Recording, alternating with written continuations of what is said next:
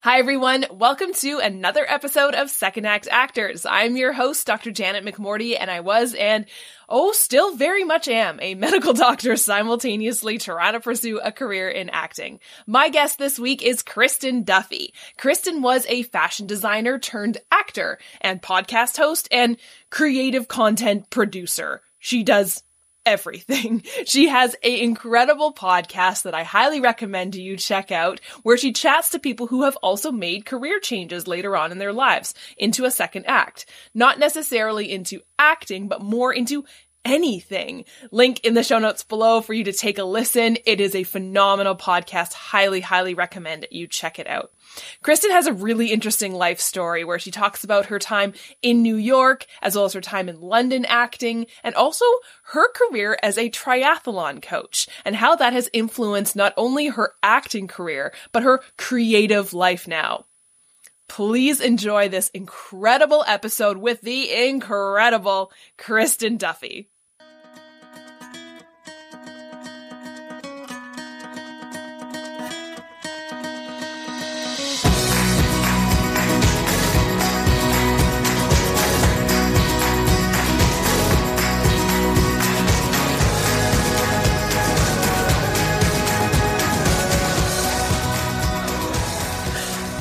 Yeah, speaking of life, tell me about yours. Tell me your story. So, I was born in Cincinnati, Ohio. I was born in Cincinnati, Ohio. It was a cold and rainy day. Exactly. Yeah. It was a Monday, that I know. It was, I'm the oldest of 6 kids, which for some reason always feels like an important detail in my life, because I think it's shaped a lot of who I am, having 5 younger brothers and sisters. But, I originally studied fashion design at the University of Cincinnati. Sort of convoluted how I got to that, but it's not important. That's what I ended up deciding to do.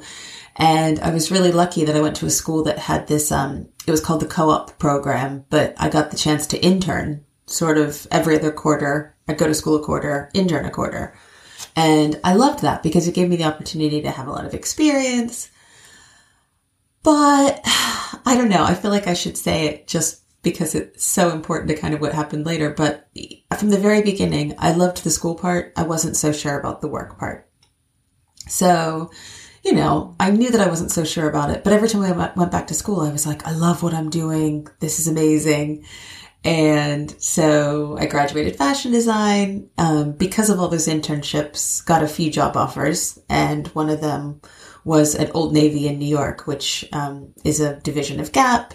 They had a really good, relocation and offer for me. And it was really exciting straight out of school to be able to do it. So I convinced same ex, that we should move to New York. And he got a job there. We went to New York and I don't know, just had a really interesting experience living in New York. I loved it. Thought I would always be a New Yorker. Became a triathlete in New York, which is also a huge part of my life now. So there was so many things that happened in New York that kind of, led to where I am now, but which is as an actor and producer and podcaster in London.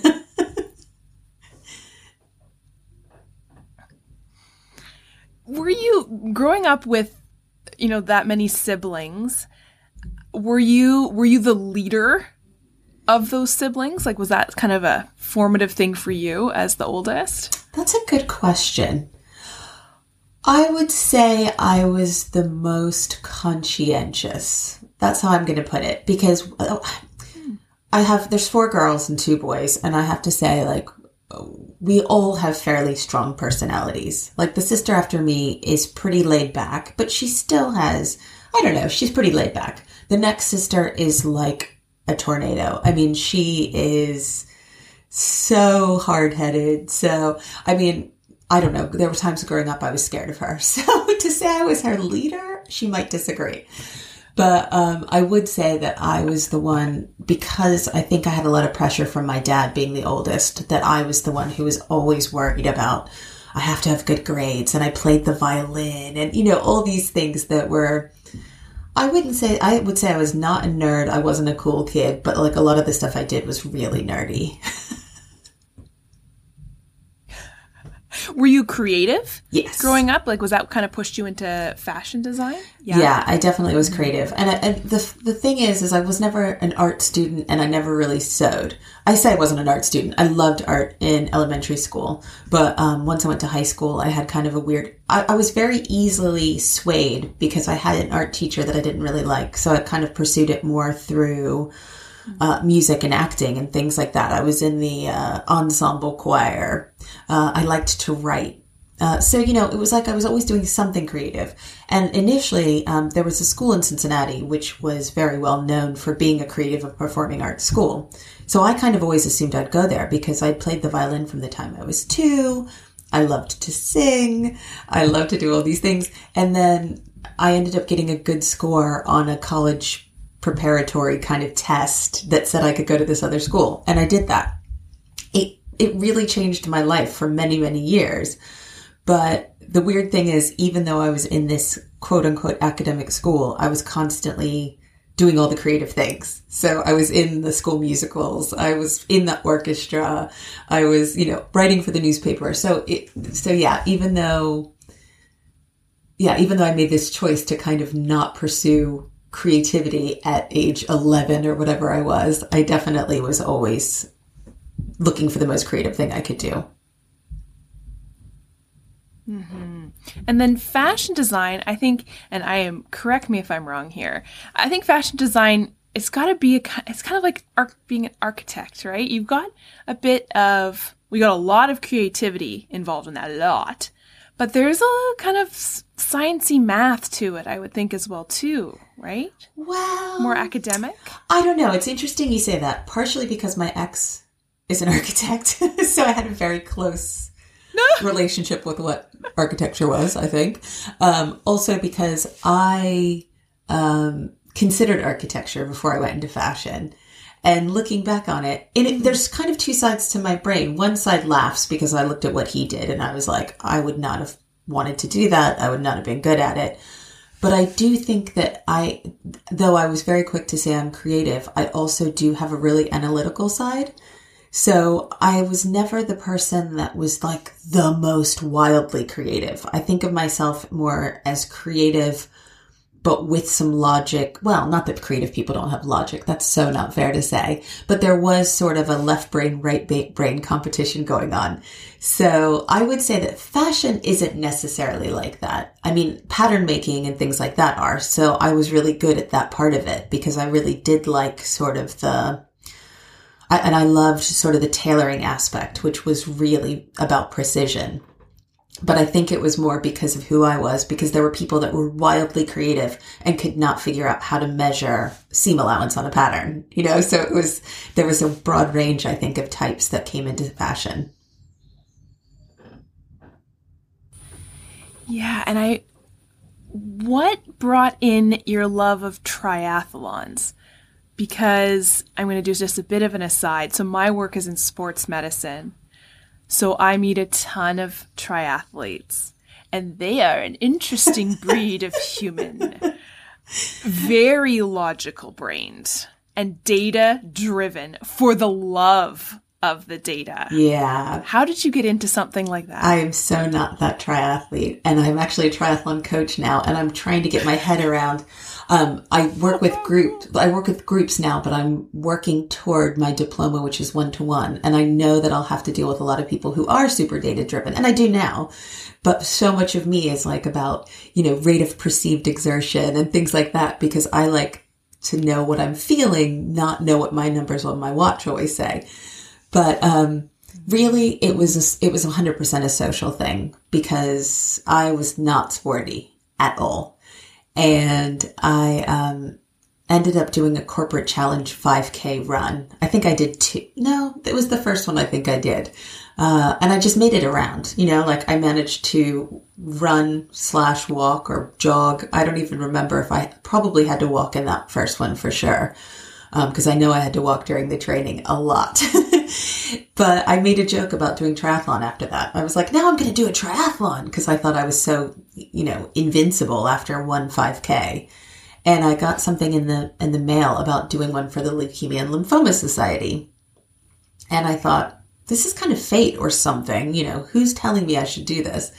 So I ended up going to a meeting, and a woman that was my step aerobics teacher at the gym was there. And I thought, oh, she really is a tough instructor, so this will be really cool. We can train together and stuff. And as it turned out, she was a patient honoree because she had leukemia as a child, and then she had actually, as an adult, gotten it again. So I knew her as this super hard gym instructor, but it turns out she was really ill and had 5 brain tumors at the time. And so I just was like, if she can teach me a really hard gym class, I can find a way in my busy work life and what have you to do a triathlon. And this story's gotten so long, but the long and short of it is I met a great group of people doing it. They became my friends. They became the reason I showed up to practice, to train, and they became my best friends in New York. And so even when they stopped doing triathlon, because quite a few of them, they didn't want to continue after a certain point. Most of us ended up doing Ironman and like longer distances together. But, a lot of people, that was kind of like, that's what I wanted to do once. But for me, it became a huge part of my life. And the fact that it provided all these friends in New York just kind of made it obvious that it was something I should do once I got to London as well.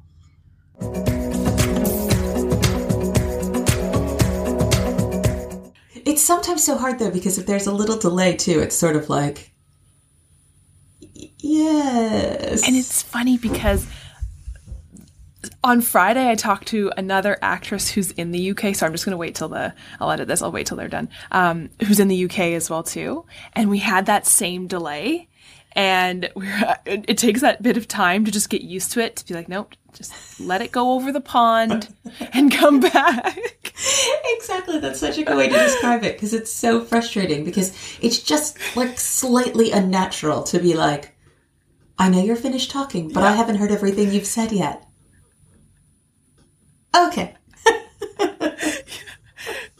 Like, are you frozen? No? Oh, no, it's just going to space and then back. Yeah. And like we were saying at the beginning, like with technology, it's actually amazing that I can have this conversation with you right now. I mean, to be doing this. So we're complaining about like a millisecond, but there is something so unnatural that you just kind of have to be like, yep, I'm going to get used to it. It's fine. They can hear me. Just be patient. Yeah. It's all good. Yeah, it's so true. I think there was I can't remember who, I think it was George Carlin, the comedian, made some joke about that, about people getting angry about text messages taking so long. He's like, they're going to space and back. Wait a minute. Well, yeah, I remember just being so annoyed when internet was still fairly young and it would take a while to load. And it was like, and now I get impatient if it takes like 1 second for something. And I'm just like, it's all amazing. Like, this all has happened pretty much in my lifetime. So why am I so frustrated? I know. It is. It's really crazy. Okay. I think they're gone. Yeah. Well, I think going back to triathlons, I think I agree with you about community for something like that, right? Like, especially when you're in a new city, I find one of the best places to make or find a community of people is either in sports or the arts, right? Because you've got all these like-minded people doing things together. And but I think you kind of got, and I know I'm generalizing and I know you know this, but like you got the sports mindset people, the triathlon mindset people, and then you've got like the creatives. I know in my community, I've got my like cycling friends and my running friends, and then I've got my theater friends, and they could not be more different. And I'm like this little trying to be in the middle between the two. Yeah, I feel like it's one of those things. It's sort of like never the two shall meet. And yet somehow I've tried to be like, I'm both. But most of the people I know, because here, I started by joining a running club that also had a triathlon branch and, made friends that way a bit, but then started my own triathlon club. And it's really interesting because there really aren't very many kind of quote unquote artsy people. But then of course I have my quote unquote artsy friends as well. So it is such a different community. It's really interesting. And yeah, how I've sort of found myself straddling the two, I don't know. I want to hear all about your acting career, but I gotta ask, how was your first triathlon? Obviously you got addicted. Yeah. God, it's been so long I can't even remember. It was good. It was good because it was with that group of people. Like, we all kind of went to the first one together. It was, to make it so that people want to fundraise a lot of money. They made it a really exciting race. It was this huge race in Florida. We traveled down together, and I think I always equate triathlon to having a baby. I haven't had a baby myself, but I do know that people that have had children always say, you kind of forget the pain. That's why you end up having more than one. That's why we've, continued as a human race. And I honestly think once you've done it, the next, you're kind of like, ow, that really hurt. Oh, how can I do that again? How can I do that faster? Which one's the next one? And for me, for a long time, it was about going, I didn't think I was going to go longer and longer. I was like, I'm just going to keep trying to get faster. But my friends started going longer and I didn't want to get left behind. So I kind of started doing it and discovered these, longer races, like up to an iron distance, were really where my passion kind of was for a long time. So yeah, I guess I did get addicted, but I certainly didn't expect to. And I certainly forget how much it hurts until I'm doing it again. And then I'm like, oh, yeah, that's why everyone doesn't do this. How did you get into coaching? So when I moved here, so part of the whole thing was I considered coaching before I moved here. I had considered acting before I moved here. There were all these things I wanted to try, which was part of the adventure of coming to London. Was it gives me kind of a break to say, can I take some classes? What do I want to do? And I knew the triathlon coaching thing was kind of there. Should I try it? At that point, I knew that I had come from a place where I was like, I'm not a runner, I'm not an athlete. And yet I'd become, multiple Ironman triathlete. So I thought, I want to give this to someone else, give this to other people, especially women. But, it's not really turned out that way. It's turned out that I like to coach everyone. But I just saw something that said the Brent Council, which is one of the areas of London, was looking to start a tri club. And British Triathlon was like, we need somebody to start a club there. We don't have any clubs in that council yet. And for me, I was like, oh, this is kind of a 2-in-1. And so as part of it, I was able to do my coaching level 1 and 2 diplomas. So or level 1 and 2 coaching degrees, not really degrees. I'm calling it a degree because the diploma is what I'm working on now. But, it just was like, oh, this makes perfect sense. I'm going to do it. And it wasn't that far from where I was living. And yeah, next thing you know, it was like, oh, I have I say my own. It's so not my own anymore because I have an amazing group of people. There's like a committee and I'm just the coach and, I just spout my ideas all the time and they just, okay, and then do what, they want to do and should do. But yeah, it just was kind of another sort of fate thing in a way. And so you come to England after being in New York, working as a fashion designer. How did you transition into acting? How did that start? So it was something I had done when I was younger. I had tried to audition for a couple things in New York, but even like the most Amdram kind of thing in New York is really professional actors who just aren't getting work or want something else to do so I never really got anything in New York and it was kind of discouraging, but I knew somewhere that in me that I was like, I want to do this. So when I moved here, it was definitely part of the plan to kind of at least take some courses. And I wasn't sure, but I was like, at least if I take some short courses, I can figure it out. And I did take some short courses and really liked what I was doing. And one of the places I had taken some of the shorter courses had a 2-year program. And it was full-time. Most drama school here is 3 years. Or you can get like a master's degree. But I wasn't really in the place that I felt like I was ready to do 3 years since it was definitely a second career. But I felt like 1 year, because I got into one school that they were like, it was a really well-known school, but it was 1 year. And I thought, I'm just not sure if I can learn quite as much as I feel like I need a little bit more. So I did the 2 years. And yeah, then, started looking for agents and doing auditions and all that kind of stuff. is there anything that you've noticed that's been either helpful or, I don't want to say hindrance because that sounds so negative, but like, or anything that you've pulled from your career as a fashion designer and even your triathlete experience and coaching that you've now been using in your acting career? I would say,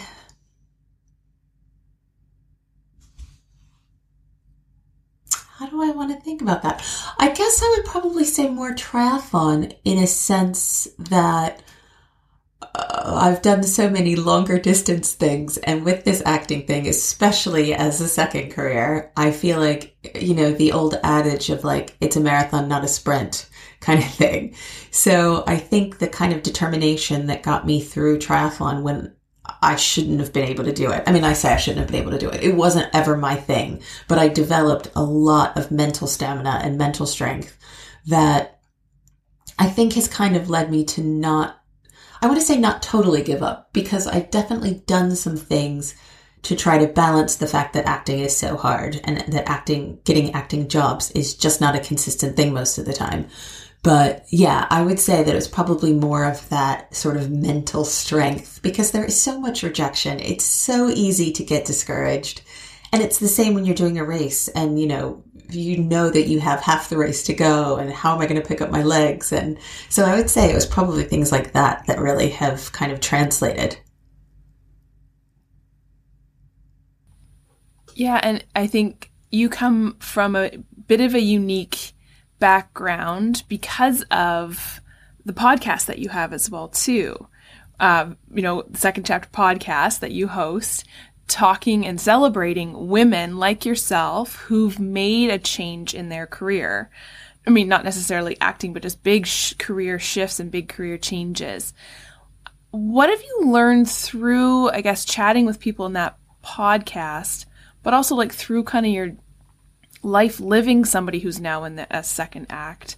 Like any words of wisdom through these experiences? I guess when it comes to acting specifically, I would say when I auditioned for the drama school I ended up going to, they said to me something about, you can't want to do this for fame and you can't want to do this for, it has to be that you want to act.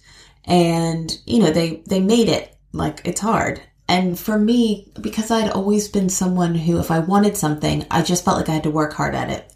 And it wasn't that things came easy, but it was that if I wanted something, I could work hard and become good at it. And acting's not like that.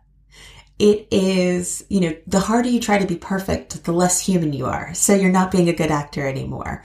And I could say, I'm going to work so hard at learning a monologue or working on accents, and all of that's great, but that's not going to get me acting work. That's not going to make me a better actor even most of the time. I mean, it'll help enhance what I'm doing, but I feel like I didn't believe it until I lived it. And now so much of what I'm doing supports the fact that I like acting and that I'm an actor.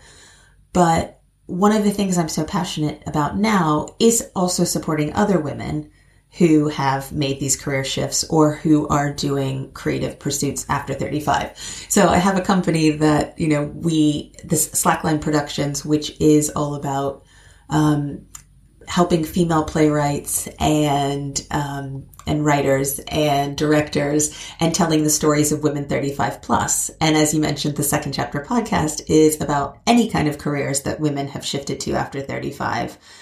And I think some of those mostly take up more time than the actual acting because I love doing them. I love telling stories. So whether it's as an actor, as a producer, as a podcaster, I just want to tell these stories. And if I can't get hired for roles, then I can tell them in other ways.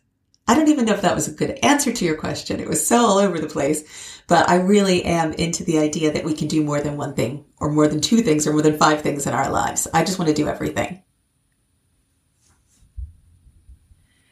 Yeah. And I don't know where that mindset came from that you just get to pick one thing, because I remember not being told that per se.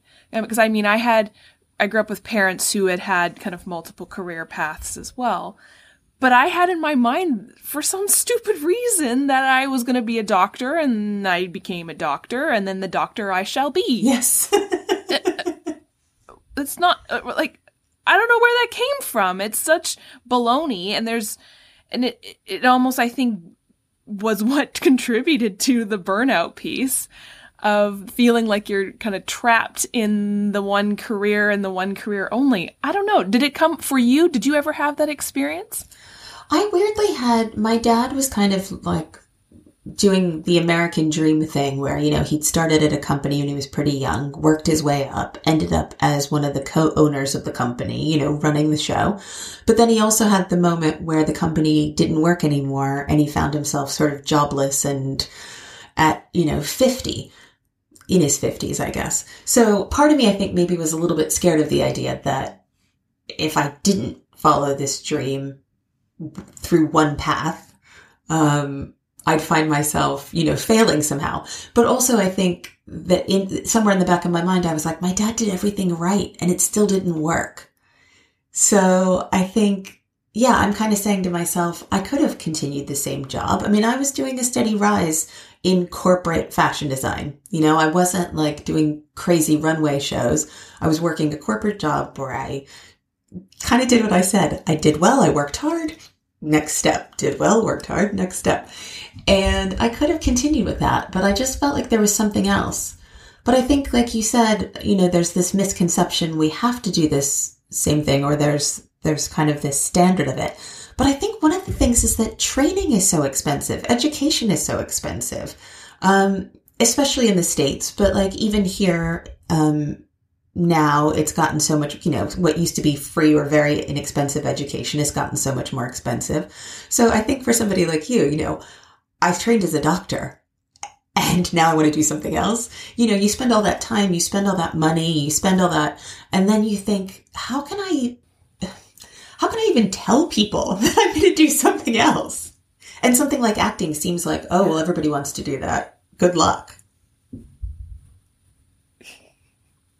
Yeah, I think absolutely. I've had that conversation with lots of people, not just doctors, but I remember saying it to someone about the time piece for sure. Obviously monetary expenses insane for training, but the time, right? Like here I am in my late 30s, having spent the glory years of my life, my 20s and most of my 30s in school and libraries, you know, and now I'm doing the thing that I loved learning about, and it's not living up to what I wanted. Yeah. And I think you said something that like I loved about loving the school, but not loving the job. That is me, right? I was like, yep, that's totally what it was. I loved everything about school. Yeah. Everything. That's why I stayed in school till I was 35. Right. Come on. But the job part about it,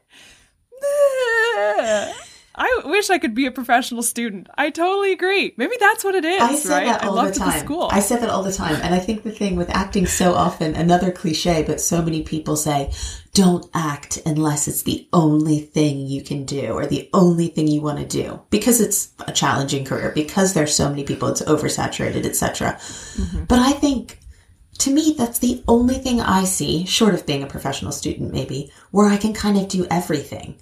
I mean, I haven't gotten all the roles yet, but I'm working on producing as well. So why couldn't I? I mean, I could produce whatever I wanted, really.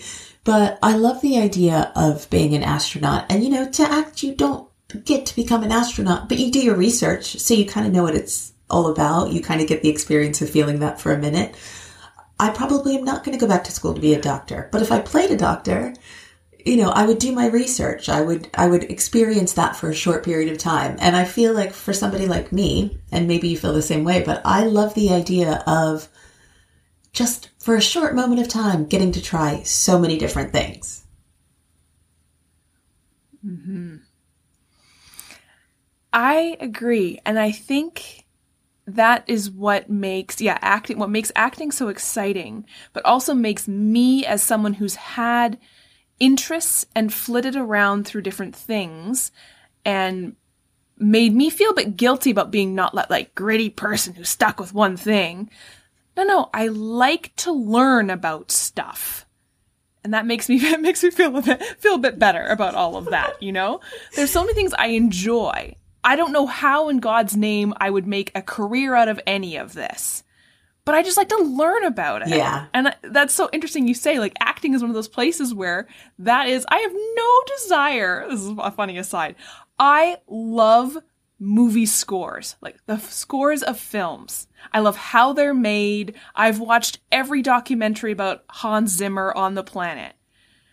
There's no way that knowledge is ever going to be useful for me in a career unless I'm on Jeopardy. I was going to say, but I am the Jeopardy. most excited when I can sit and watch, like, right, yeah, like if I could, like yesterday I sat and I watched how he did the Dune soundtrack for like an hour. I'm like, this is just pure joy learning how this happens. Yes.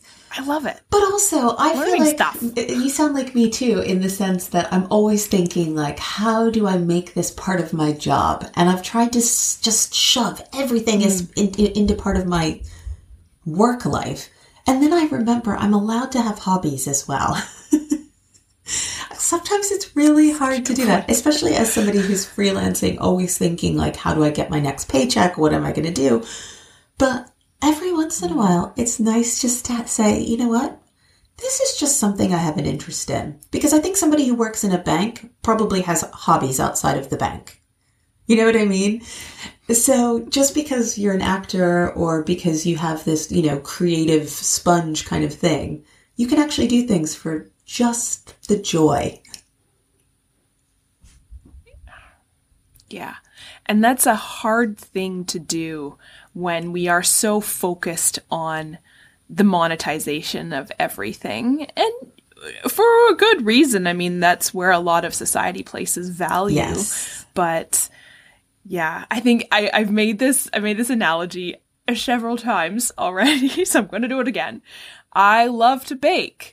If I put money on, like if I start selling the things that I'm baking, I'm not going to like it as much. Yeah. Yeah. I've kind of thought the same about baking actually, because I really do like it. I love to cook in general, but I do kind of think if I had to do it every day for a lot of people and people were sending things back because they didn't think it was warm enough or they didn't like it, or the joy would be gone. Yeah. The joy would be gone. Yeah. Has there been anything that's surprised you about the acting business, the business of acting or the industry?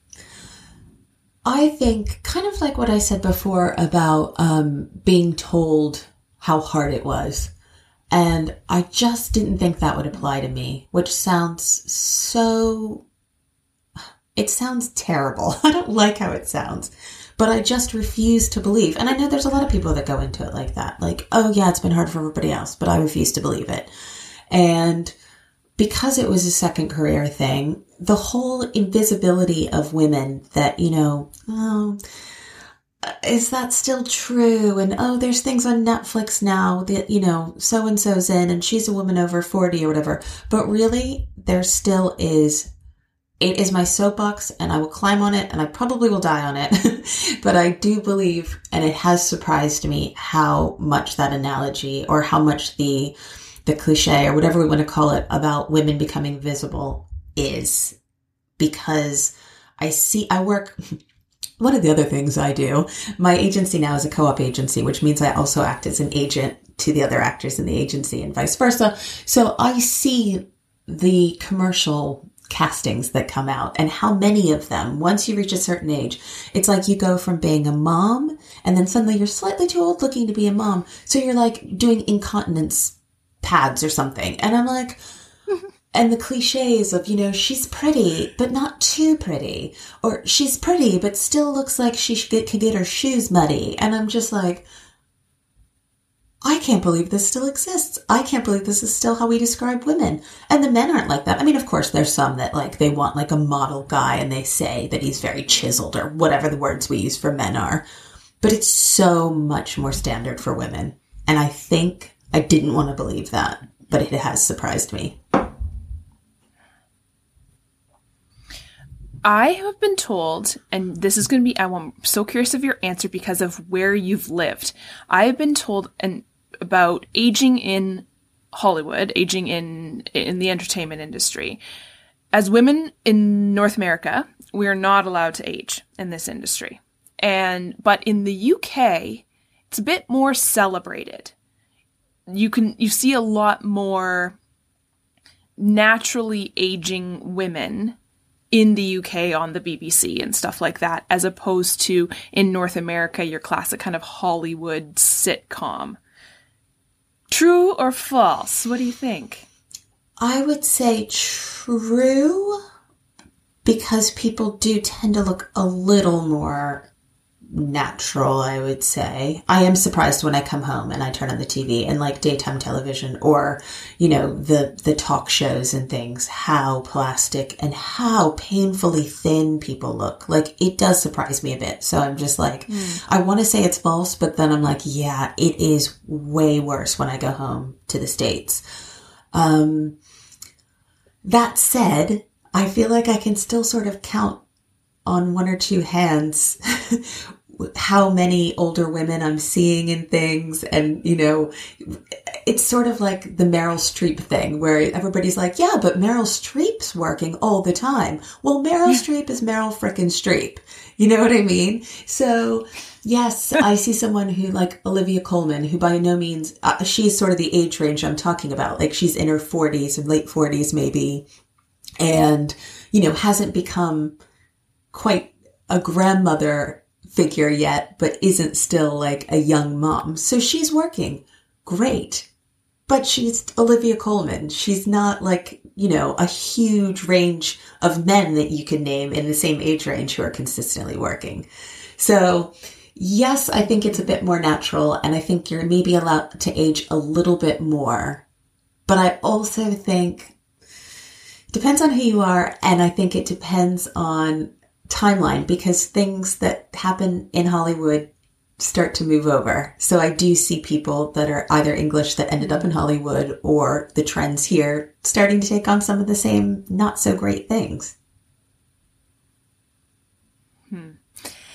Yeah. And you kind of want the flip opposite, obviously, right? Like, I think there also is a bit of a stereotype about women with a British accent, right? I think there's a maturity that comes from that British accent that I think you can play a lot of different roles. And this is me talking as a doctor as well. I remember when I was in medical school wishing I was an old British man, because if I was an old British man, maybe people would take me seriously in the medical industry. Oh, that's wild. And I kind of wonder about the same thing. Because, I wonder if it's the same thing, right? I was thinking, again, as I'm in like the age category where I am mom right now, everything I go for is mom 40s.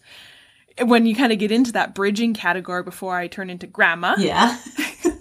I don't know. I think I'd be taken more seriously if I had a delightful British accent. Well, I think that goes into a couple stereotypes, because one is there are just a couple. There are just a few. There are so many British accents. So when you're here, if you say like, RP. Yeah. But that's what Americans think of, because we hear either like a really Kent Cockney, or I say Americans, North Americans, we hear a really Kent Cockney, or we hear very, proper British, Downton Abbey kind of thing. And yeah, so there's that. Mm-hmm. But I do feel like, going back to some of the surprises, I think I went into drama school feeling pretty confident. I think a lot of us do this. You go into drama school feeling confident and they kind of tear you down. I don't know why, because you have to get down to your raw core self to be an actor, apparently. But in addition to the normal drama school tearing me down to my core kind of thing, I started apologizing for being an older actor. I started apologizing for being American, which I didn't know. I mean, I don't think... I don't know. There just was something that like, oh, but I have to be able to do an RP if I'm going to be, it was like, you need a unique selling point, but you also aren't allowed to be American. And it's kind of like, okay. So yeah, I don't know. Huh. Maybe sometimes I did feel like if I could just speak with more of an RP accent, and then other times I'm like, yeah, I got put up with that commercial because I was American. So what's right? Who knows? Yeah, who knows? And I think there comes a time, and I think this honestly can only come with great wiseness and maturity as we age, where you just don't care anymore. You're like, this is who I am. This is what I sound like. Yep, I've got a hard R in my Canadian accent because of where I grew up. If you don't like it, too bad. Yeah, I mean, what are you going to do? I mean, I don't know. When I hear people that are American here, that if you've lived here a long time, because I know some of my words sometimes come out in a way that's not really American anymore. And sometimes I sound super American, especially if I'm talking to somebody with a similar accent. But I think, when people have been here a short period of time and start trying to put on an English accent, it drives me crazy. So things like that, I'm just like, yeah, you know what? I'm not going to do it. People, oh, you've been here 11 years? Well, you haven't lost your accent. Well, you know what? I had it for a hell of a long time before I came here. So, yeah. Yeah. I am who I am. Is there anything... You are who you are, right? I think we apologize too much for being who we are. I think exactly. Yeah, we do. And being here, everybody apologizes Is there even more. Anything you're... Oh, I'm Canadian. It is part of our vernacular. Sorry. And then not just Canadian, but like, yeah, sorry. Oh, wait, if I do my general American, sorry. Yeah, sorry. I was like doing your sorry. And you're like, sorry. And then sorry. Yeah. But then add on like the fact that I'm a female, where it's just, I feel like I know that's a very gendered stereotype, but it's true, right? You're apologizing all the time. Oh, sorry, stupid question. Sorry. Yeah. Yeah. Does this make sense? Sorry. Yeah. Yeah. On a happier note, is there anything that you are looking forward to coming up this year? Oh my gosh, that should be on a happier note, but I've had such a weird dry spell all of a sudden. Like, I wish I could say, oh, I'm looking forward to, I've got this amazing, but you know what? I'm going to put it out to the universe. Something interesting is about to happen. And I can tell because I've never had quite this long of a period of time, both from my own, I don't know, if nothing's happening, I usually make something happen. And I've just been kind of lying low because I'm trying to make some big decisions. What's next? What's my big project? What am I going to do? And I'm just convinced something really interesting is going to happen. I love doing the second chapter. It is one of my favorite things in the world. So I'm just finishing up season 5. I'm about to start season 6. I'm going to keep going with that, and I'm waiting for this moment that I know either divine inspiration is going to strike and I'm going to come up with something amazing, or somebody is going to finally bring to me the thing that I've been waiting for. I love it. I think manifestation, when I first heard about it, I was like, that sounds like a load of hoo-ha. But it really and truly does work. Yeah, because when I don't want to be like stars in my eyes optimistic because, I've lived too long to really just say, oh, something is literally going to be handed to me. But I know that I've been laying down the foundation, whatever the right English, right grammar for that is. I've been putting down a strong foundation. I've been working my ass off. I know that I've been trying to make some big decisions. So I know that it's going to happen because a mix of all the work that I've done and, putting it out there as well. Because if I don't know it or if I haven't made it clear to myself, I think I need to make it clear to myself, to make it clear to the universe, if you will, to manifest it to happen. Mm-hmm. Yeah. Do you have any final words of advice for anyone who's considering a career shift? I think that it is a challenge. I mean, I haven't put it, that it's all wine and roses or, why can't I think of any of the, cliched stereotype word expressions? It's not a bed of roses, put it that way. But I do think, I mean, I'm building like an entire career around the idea that I think people can make career changes. You know, I've got this podcast, I've got this, early career, later in life production company. So I would say it's not worth being unhappy doing if you want to do something different, eventually it's going to work out. Just, you go for it. People have said to me, where there's a will, there's a way. And I'm just like, oh, really? That's not like, but there is. Just go for it, because I would rather be as worried as I am half the time about money, not sure where my next job's going to come from sometimes. All the things I just said about, having a dry spell and needing to figure out my next moves. But I'd rather be doing that on my own terms than stuck in a job that I'm just not sure about. So yeah, I would say go for it.